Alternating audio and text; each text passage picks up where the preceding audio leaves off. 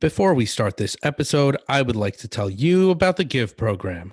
The Give program is a nonprofit company raising money for local personal trainers and gyms who have lost their income due to COVID-19. The Give program sells boxes of meat that are delivered right to your doorstep to save you the time and hassle of going to the grocery store. They have various options such as the original box, land and sea box, poultry box, and my personal favorite, the grill box. If you're in the Long Island or greater New York area, check out thegiveprogram.org to purchase your box of delicious, high-quality protein now. Use code EATRIGHT15 to save 15%. Make sure to use all caps. That's EATRITE 15. Welcome to the Eat Right Nutrition Podcast, where we partner with experts in the health, wellness, and nutrition field to deliver you an excellent variety of content based on real science, real facts, and real food. I'm your host, Daron. And I'm Nicole. And today we're going to talk about the ketogenic diet.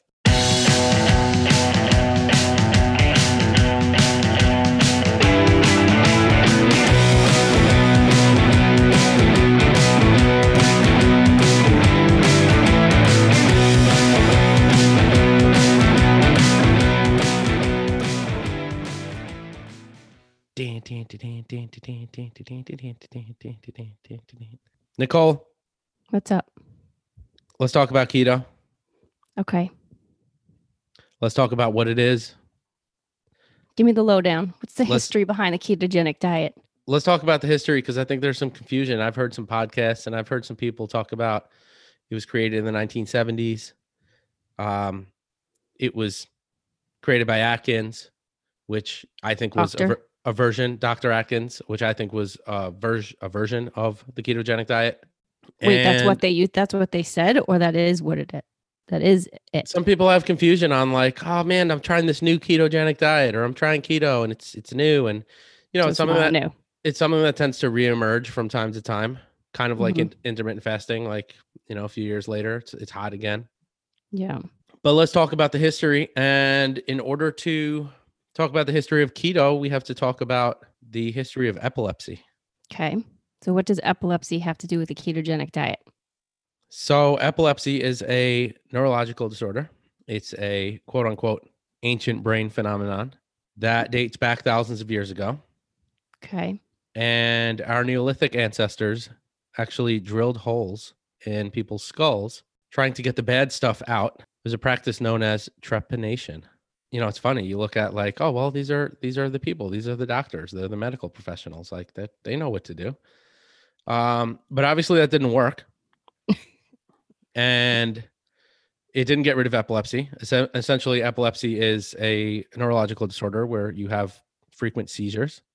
Mm-hmm. I think the origin of the ketogenic state in the body originates with Hippocrates. Okay. It was kind of one of those like by accident stumbled across findings. this. Yeah. Yeah. So Hippocrates around 400 BC observed a patient that had seizures for 5 days straight. And it was so bad that this patient couldn't eat anything and ended up fasting.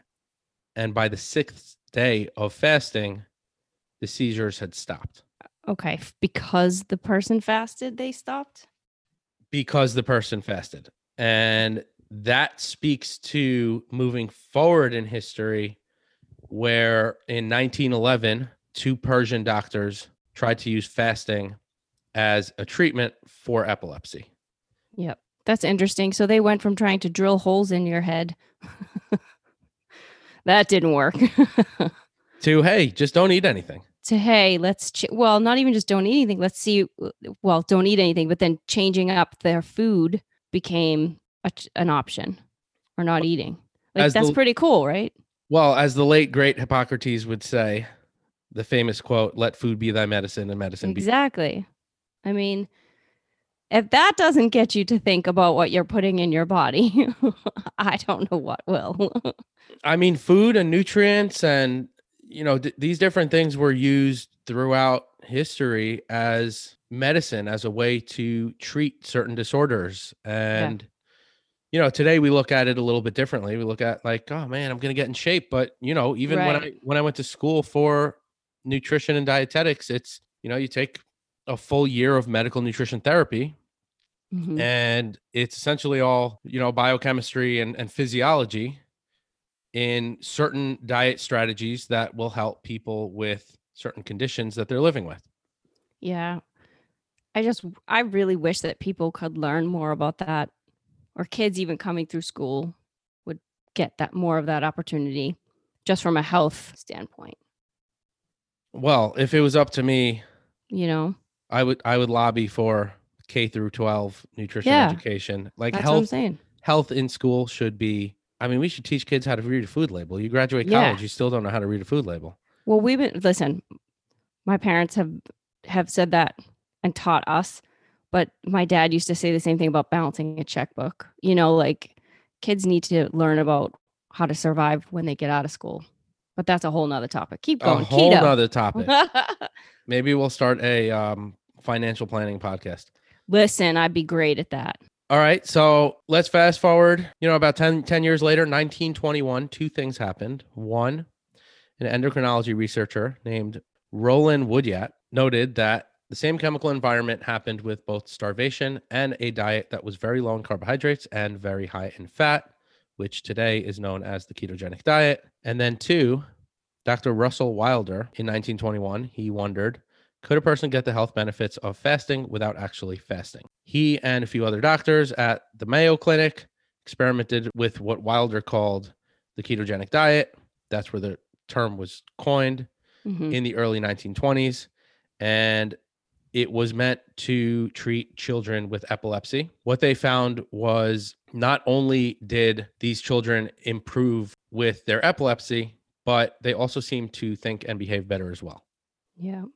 So incredible. There is definitely something with the ketogenic diet and epilepsy, and we're not so sure on the mechanisms, but somehow the ketogenic diet seems to work with treating epilepsy and either reducing or eliminating seizures. And it's something great for, these kids that are dealing with this, and, it's uncomfortable. You're having seizures. You're a parent. You're afraid, right? You don't know what to do. And we know today, one of the other things we're not going to get into in this podcast, but we know today now we've got FDA approved CBD, which is also the only FDA approved use for it.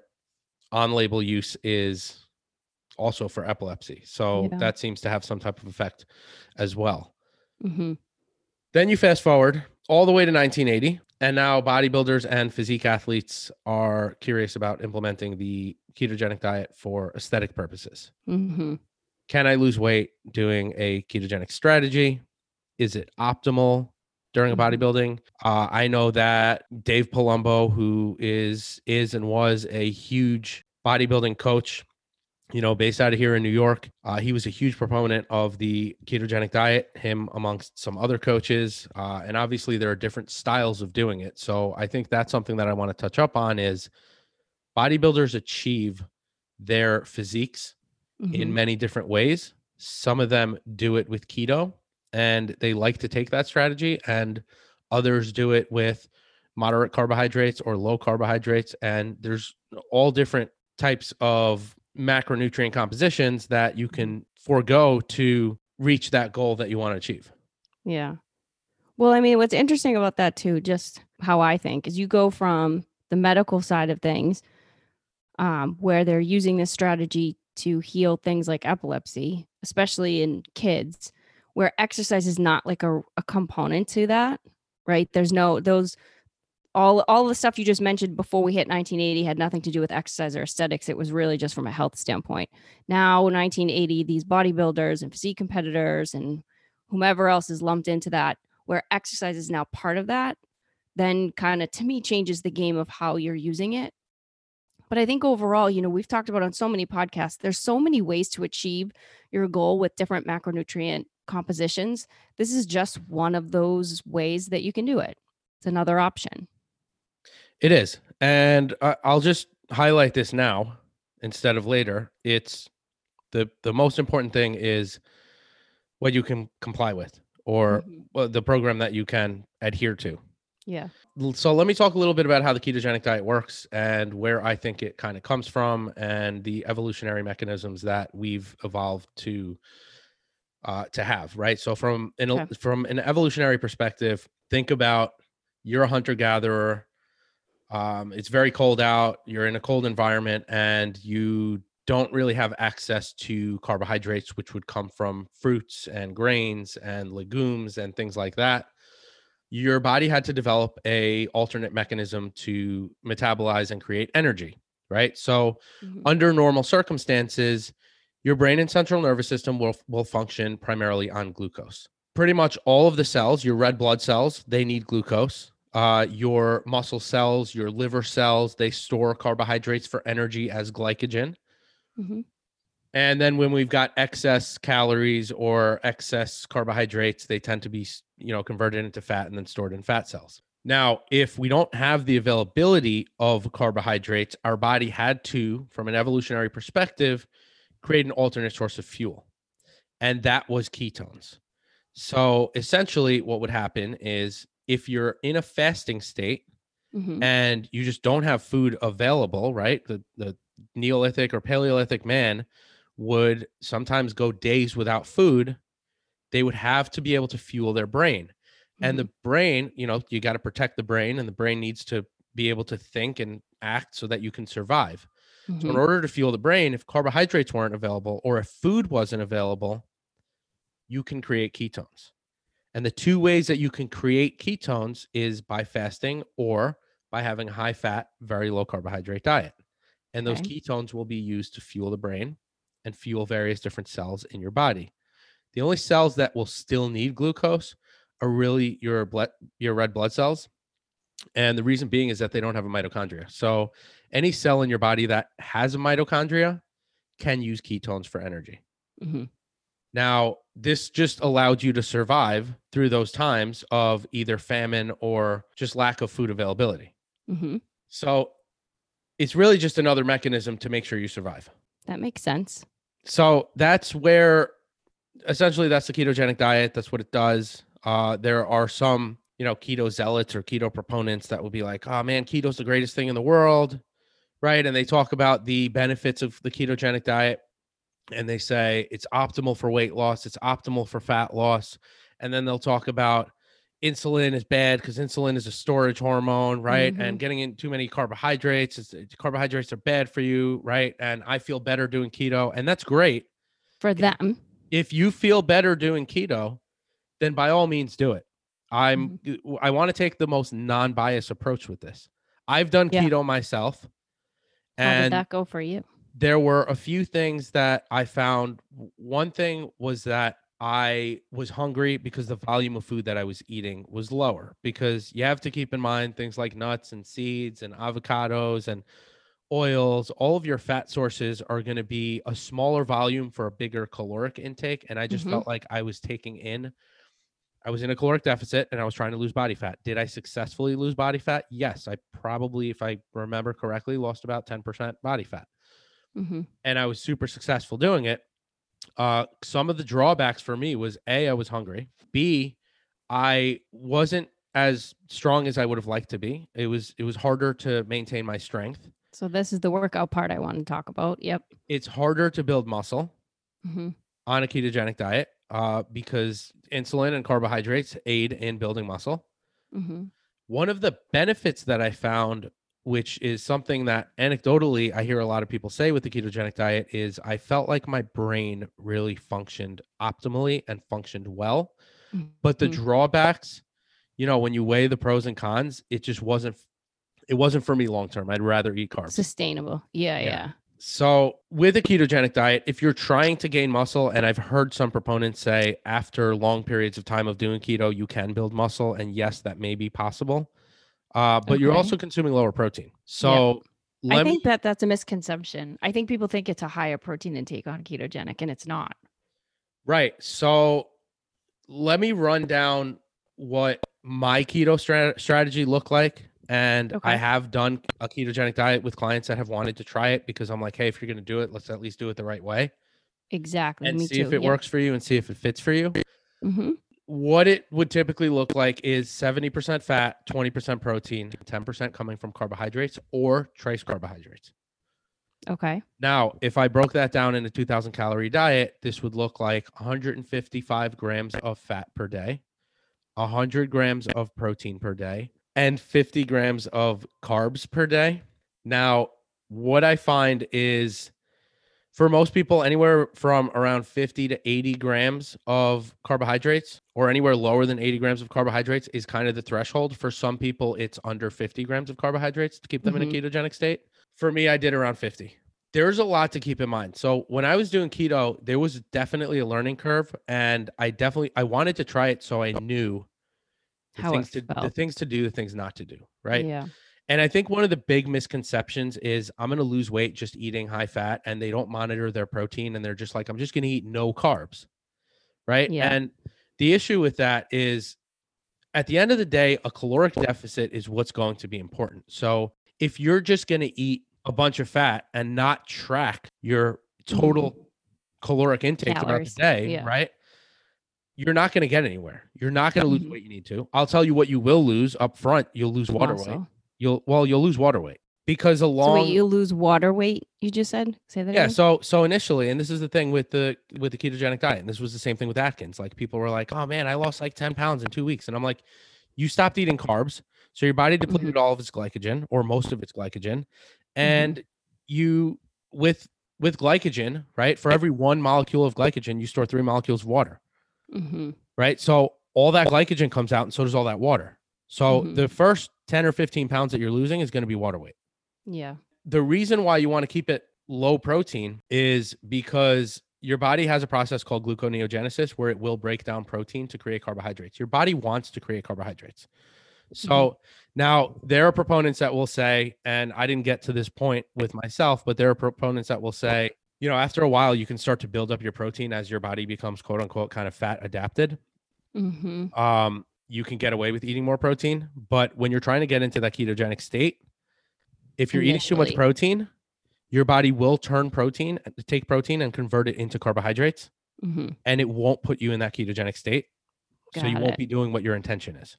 Yeah. Well, how long did you do it for? I want to say I was on it for about 3 months. That's a pretty good amount of time to like. Yeah, I definitely saw the results from it, and I stuck it through. And the other thing is your energy levels in the beginning. You're tired because your body's like, all right, I've got no source of energy, and then it's got to ramp up to produce ketones. That takes time. Right. Yeah. So you have to kind of give it time. Some people call it like the keto flu, like I'm tired, I feel like crap, right? I don't know if I really felt like that, but there's definitely an aspect where you're low on energy for a bit. And then there's that kind of swing upwards where you're like, man, I got tons of energy. I feel great. Yeah. As your body adapts, like with anything else. Yeah. So your liver starts manufacturing these ketones and you start using them for energy. Now, the other thing that I found with keto from the carb end is there are a lot of carbs. Like I was eating cashews, for example, and cashews, I was like, man, they're high in fat. But then I realized when I was logging in my food journal that I was hitting way over on my carbs for the day because I was eating these cashews and they're relatively high they're not high in carbs, but they're relatively high in carbs compared to other fat sources. Like macadamia nuts, super high in fat. 1 ounce is 20 grams, and you've got like 1 gram of carbs. Yeah. So you do still have to pay attention to the types of food that you're choosing. You have to pay even closer attention. Right? You have to go through your diet with a fine-tooth comb and say, okay, where am I getting carbs from? And you have to track, right? You can't just say, cool, I'm going to eat nuts and seeds, and I'm going to have some oils, I'm going to have avocados, I'm going to eat coconut, right? And I'm going to get some protein in, and that's all I need to do, because you can still go over on your carbohydrates that are going to take you out of a ketogenic state. Yeah. Which is such a great learning experience, like anything else when you journal. Yeah. And it was good for me from a coaching perspective, because I'm like, if I'm going to help people do this, I have to know what's going to take them over and what's not. Right. Right. And rather than just look at their food journal and try and figure it out, let me do it on myself. Yep. And what I will say on the ketogenic diet is, like we said, compliance and adherence is everything. It's very limiting. You can't eat fruits. You can't eat grains. There are some starchy vegetables that you can't eat. You can't have, let's say, butternut squash or anything that's going to have a higher carbohydrate composition. Like I wasn't doing rice. Instead of doing rice, I would do cauliflower rice, which was fine. I would oftentimes do that and mix that with with broccoli, right? And do a kind of mix with that. You can't have legumes. You can't have potatoes. And yeah, crushing like, my life here. and like we just mentioned, not all nuts are going to fit in that. Yeah. The other piece to that is you have to keep in mind that if you're depleting so much water, Mm-hmm. right? Like I had to pee a lot when I was doing keto initially Yeah. because my body was just getting rid of all that water. When you're depleting that water, you're also depleting electrolytes, which can Mm-hmm. become very dangerous. Yeah. So I would oftentimes, if a client wanted to, and I thought could adhere with a ketogenic diet, oftentimes I would say, you're going to have to get a ton of nuts and seeds in that are high in magnesium and high in other minerals. You're going to have to get your leafy greens in to get in your potassium. And you may also want to supplement with additional minerals because you're not getting those things. And especially your electrolytes, Mm-hmm. sodium, right? Mm-hmm. You want to put salt on things. Yeah. And you want to make sure you're consuming magnesium because if you don't, if you're doing this for a long period of time, Yeah, over time, and you're not getting your minerals in, that's going to offset your heart rhythm. Yeah. Right. So you want to make sure that if you're doing the ketogenic diet, you're doing it in the right way, in the safe way, and you're accounting for all things. Yeah. You're not just like, hey, I just read this random book or listened to this random podcast from somebody that, touted the ketogenic diet and I don't know what I'm doing. Oh, okay, great. I just need to eat fat and not eat carbs. Yeah. Well, that's where things that start from a health standpoint in terms of medicine and people that have disease, they're usually monitored and tracked by a doctor that's, walking them through and making changes as they go, or at least monitoring the rest of their health as a whole. When you dip into just being from an aesthetic standpoint, all that goes right out the window. And to your point, it can be dangerous if you're not paying attention to what you're doing and how you're doing it. Yeah. And also keep in mind that something like epilepsy, like that's where we have the vast amount of research that is supporting the ketogenic diet and its use. Yeah. With weight loss and metabolism, we have some research, but I kind of want to dive into that because we've got research on the effects of the ketogenic diet on metabolism and weight loss and how, it's an alternate source of fuel for all your cells that have a mitochondria. I see this and I've looked at this and when I first kind of started researching the ketogenic diet, I'm like, oh man, look at all the positive benefits. It actually increases the number of mitochondria that your body has. So keep in mind, those of you who've taken a biology class, the mitochondria is the powerhouse of the cell, right? That's where energy is produced. It increases the number of mitochondria that you have, and it also increases the efficiency of those mitochondria. Now, you're like looking at this study or looking at this article that somebody wrote, and you're like, oh my God, this is great, right? And it makes sense but going back to that evolutionary perspective, your demand to be able to produce energy from a different fuel source, when your body's kind of shifting into that alternate fuel source, your body has to become more efficient at processing that energy, right? But when you look at other studies and you say, okay, well, I would advise our listeners who are, want to do keto for these supposed benefits to just Google different ways to increase mitochondria or increase mitochondrial efficiency. And what you'll find is you can replicate that through cardiovascular training. You can right? You can replicate that through resistance training. You can also replicate that through creating a caloric deficit that is 30% or more. And potentially, so I mean, that's from the studies that I've seen, right? With a 30% caloric deficit, your body will have a demand to produce more energy for you and create more mitochondria and more efficient mitochondria, right? So that mitochondrial kind of DNA changes. I don't know if like maybe at 20%, if that's different, but just living an active lifestyle and not over consuming calories are going to create that favorable environment for you.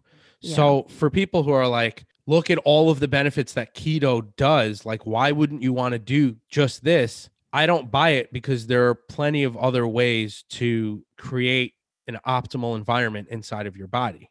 Yeah. And I just feel, listen, everybody's body is different and everybody's going to experience it different. Like, listen, you can't have potato, you can't have this. Like, I don't even want to try that. I don't even want to try it simply because I love carbohydrates and I don't even want to take them out to try to see what keto would do for my body, because that's not even something that sounds appealing to me to even give a shot. You know what I mean? Because you're Italian and your mother's cooking pasta every other Every day. night. Yeah. But I'm just saying, like, so when you talk about adherence, you say those things and I hear that and go, nah, I'll rather just monitor my carbohydrates, go maybe moderate to low and pay attention to it in a different way and keep my, all the other things that we listed. I don't want to take that stuff out. I don't want to go, in my mind, that's an extreme that I don't need to do in order to still be healthy and fit and strong. So it really depends on the person. And I think where they're starting from in terms of their health, where they want to get to and how they want to get there. So it's different for everybody. It doesn't make it good or bad. It really is just about. It's what's good for you. Yeah. It's what you can stick to. I've used it with 2 of my menopausal women, and it's been extremely successful. Yeah. And they came to me and like, well, we had been talking about it for a couple months, especially when when estrogen starts to really drop and they become more insulin resistant. Can I give this a try? What do you think? And I was like, well, let's give it a try. I know they would adhere to it. I know, they're great clients and they really wanted to give it a shot. And to your point, I wanted them to do it with me so that we could make sure we were paying attention to all the things that they were doing, how they were doing it. And also from an exercise standpoint, I tracked so much of their hunger, their energy, and their cravings during the time before and after they lifted. Because at the time, we were using more carbohydrates pre and post workout. So as those things started to change and drop, it's a great learning experience in that capacity, which I do like. Now you brought back up the exercise piece, and I want to touch up on that too, because I, have a buddy of mine that owned a CrossFit, and I was doing nutrition courses, teaching nutrition courses at his CrossFit. And he's like, hey man, like my members want to know about keto. They're interested in it. They want to do it. And I'm like, they're CrossFitters, right? So because you touched up on that exercise piece, I want to jump into that. High intensity interval training. You're not going to be able to do that with a ketogenic diet, period. Yeah. You cannot do it. And the reason being is because when your heart rate goes up, the demand for glucose goes up. And then if you don't have glucose, what's going to happen? That process of gluconeogenesis, breaking down protein into carbohydrates, is going to happen. Where is that protein coming from? It's going to come from muscle. So you are going to lose muscle in order to create energy for those high intensity intervals. Yeah. It's not for everybody. So what my recommendation is, if you're doing a ketogenic strategy and you want to do some cardio, it's going to be low impact, low intensity. Yeah, less.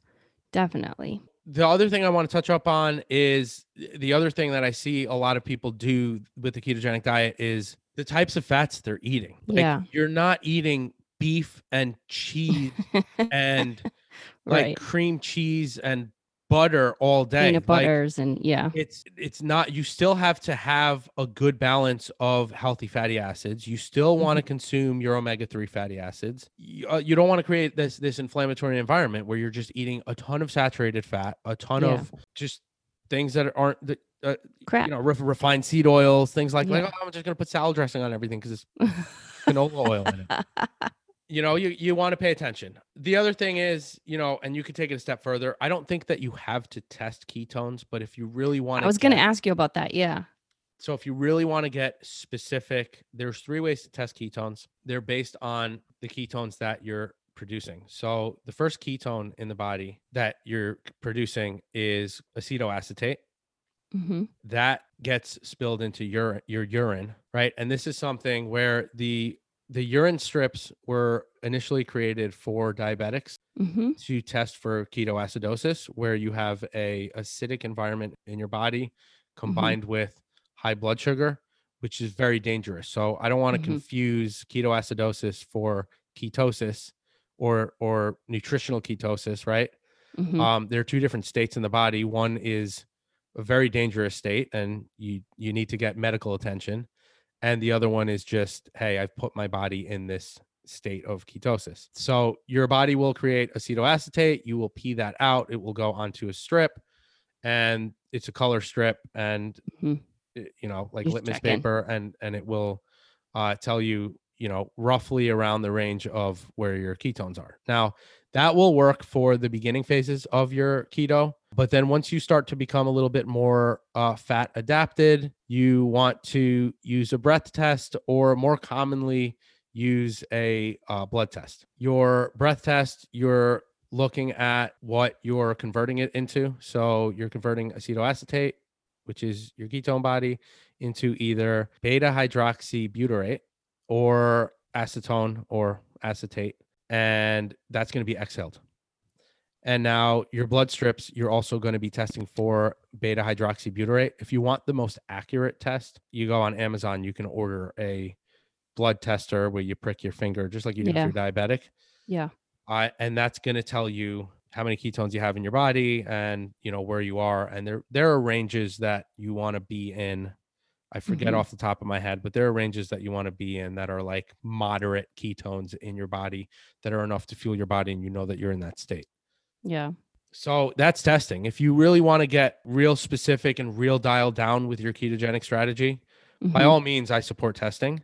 Just keep in mind that those P strips, they're only going to be good for the first little chunk of your keto diet. And then you're going to stop peeing them out. You're going to start using those ketones. They're going to be in your blood and you're going to convert those ketones into beta hydroxybutyrate, which you're not peeing those out anymore. So you're going to want a different method of testing. Yeah. That is I guess the most non-biased approach I could take on keto. I'm not necessarily a keto advocate, or I'm also not a keto advocate. I guess I would say. You're not anti-keto. No, I'm pro whatever works for you. But you have to do it right. I mean, keep in mind that when we're looking at studies on fat loss all across the board, whether you're doing a ketogenic diet, high fat, low carb, high carb, low fat, if you're doing a 40-30-30, right? 40% carbs, 30% fat, 30% protein. If you're even doing higher protein than that and kind of playing around with those numbers, if you're doing intermittent fasting, if you're carb cycling, all of these things will work in the right situation. The caloric deficit is really what the studies show is what is going to drive weight loss and fat loss. It's going to be calories in versus calories out. It's going to be energy expenditure versus, intake. And the biggest thing is, which deficit are you able to comply with? Yeah. Right. How do you do it? Because in the long run, you want to set yourself up for long-term lifestyle change. You want to be able to take the weight off and you want to keep it off. And then we get back to, and I'm going to reference the last episode that you and I did on reverse dieting. Yep. Because coming out of a ketogenic diet, there's a couple things that you also want to keep in mind as well. You're in a caloric deficit, which we talked about. If you're in a caloric deficit for a prolonged period of time, or you've reached your goal and now you've got new goals, you want to make sure that you are strategizing how you're going to get back up to maintenance calories. And with a ketogenic diet, it's going to be strategizing, if you're going to come out of a ketogenic diet, strategizing how are you going to start to slowly increase your carbs. Now, with keto, how did you do that when you started to change? Honestly, I just ate them. Really? I just ate them. I was done. I was done with it. Like, I was like, I did it. I didn't do it because I was like, I have to take this weight off and I need to keep it off. And like, I had a bunch of weight. Like, I just did it because I was like, I just want to see what this is about. Yeah. So by the time I was done, I was like, all right, I want to build some muscle. So I just went right up. I went right back up to 40-30-30. Yeah. And I went up to my new maintenance and I was like, all right, cool. I'm good with this. Let me start building muscle. Now, you want to keep in mind that you're going to put back on that water weight. And this was the thing with Atkins, right? Atkins did reintroduce carbohydrates. But the issue was that people were so successful in the phase 1 with their weight loss. And then when they started increasing carbohydrates, they'd put on a bunch of weight. And it was water weight. Yeah. And they'd freak out and say, oh, no, I'm staying in phase 1. They never actually completed the Atkins diet. Yeah. It's something that you want to keep in mind. The weight that you're going to gain, if you're coming out of a ketogenic diet versus coming out of a caloric deficit in, a moderate carbohydrate. Yeah, I was going to say it's no different. You have to give your body a chance. It's no different, but the water weight or the potential to gain weight is more likely coming out of a ketogenic strategy if you're going to start eating carbohydrates again, because you're going to put on water weight. You're not putting on fat, you're putting on water. Right. So you have to be mentally prepared coming out of that and say, okay, it's not fat. It's just a number on the scale. I can test my body fat. I can see how my clothes fit. I can do measurements with a tape measure, and that'll kind of give yourself time to adjust, just like you did at the beginning. And give yourself time. You know what I will say about the ketogenic diet when I did it is that probably best poops of my life. I mean, I'm serious. Yeah. They were good. They were smooth. They were like the, no one, no, we don't need details, Jerome. Best poop is enough. One wipe and done. Well, all silliness aside, just because we talk about poop all the time, it really does make a difference. From a gut standpoint, we talk about when you poop, how you poop, what type of poop, and that tells us a lot about how healthy you are. So that is a piece of this that's important, to talk about. Overall, it's good. I had a pretty good experience with it. The hunger piece just kind of drove me nuts a little bit because the volume of food that I was eating was a lot lower. Mm-hmm. Well, you're so used to the bodybuilder. I was eating, big meals and frequent with a decent amount of grains. Mm-hmm. And the transition from the types of proteins that I was choosing. Yeah. Because I'm like, all right, well, now I need lower protein for the percentage of fat that I'm taking in. Mm-hmm. So I had to really strategize that. Like chicken breast, it's like, well, why would I do that? Yeah. I'm going to get such a, tiny amount and I got to add a bunch of extra fat. So, things like chicken thigh, drumsticks. Yep. I did some beef. I did a decent amount of ground turkey was a lot of what I did. And I found what I even recommend to clients that don't do a ketogenic diet. I found a lot of healthier oils. Yeah. So a lot of healthier dressings and stuff. So I found, and I'm going to plug them and I should be getting paid for this, but I found Primal Kitchen. Yeah. Love them. Dressings. Yeah. And so good. I found, Chosen Foods, which I kind of thought was like a ripoff of Primal Foods. Like Primal Foods came out and then Chosen Foods came out, I think. And then I was doing I did a few of the, like, just to snack on the Primal Kitchen bars. Mm-hmm. And the difference is between that and why I like those versus your traditional salad dressings. They have all the same flavors of salad dressings that you would normally find. Yeah. But they don't have a ton of sugar. They don't have any sugar in them. No sugar. It's all real ingredients. Mm-hmm. And they taste delicious. They taste amazing. They use avocado oil instead of using a ton of refined seed oil. Yeah, I love their salad dressings. So just overall, like we talked about with creating that inflammatory environment in your body, right? And like we always talk about with the balance of omega-3 and omega-6 fatty acids, consuming a ton of refined seed oils through processed foods, processed salad dressings, those things are not going to be too great. And I usually recommend get something with avocado oil in it that doesn't contain canola oil or soybean oil or things like that. I just think overall it's going to be better towards getting that healthy ratio of omega-3 and omega-6 fatty acids that you're looking for. Agree. But outside of that, that's the ketogenic diet. That's the strategy. In a nutshell, you really have to monitor and track is really important. You can't just kind of willy-nilly go through it and say, hey, I'm just eating a bunch of fat and getting some protein in. You really have to know what you're doing. Does it have benefits? Yes. Are the benefits unique to keto? No. If it's something that you can comply with and you think you could stick to or you want to try, I encourage you to try it. Outside of that, I mean, that's it. That's keto. Ladies and gentlemen, if you enjoyed this episode, click subscribe, give us 5 stars, and comment. Share this with a friend, and you'll hear us next week.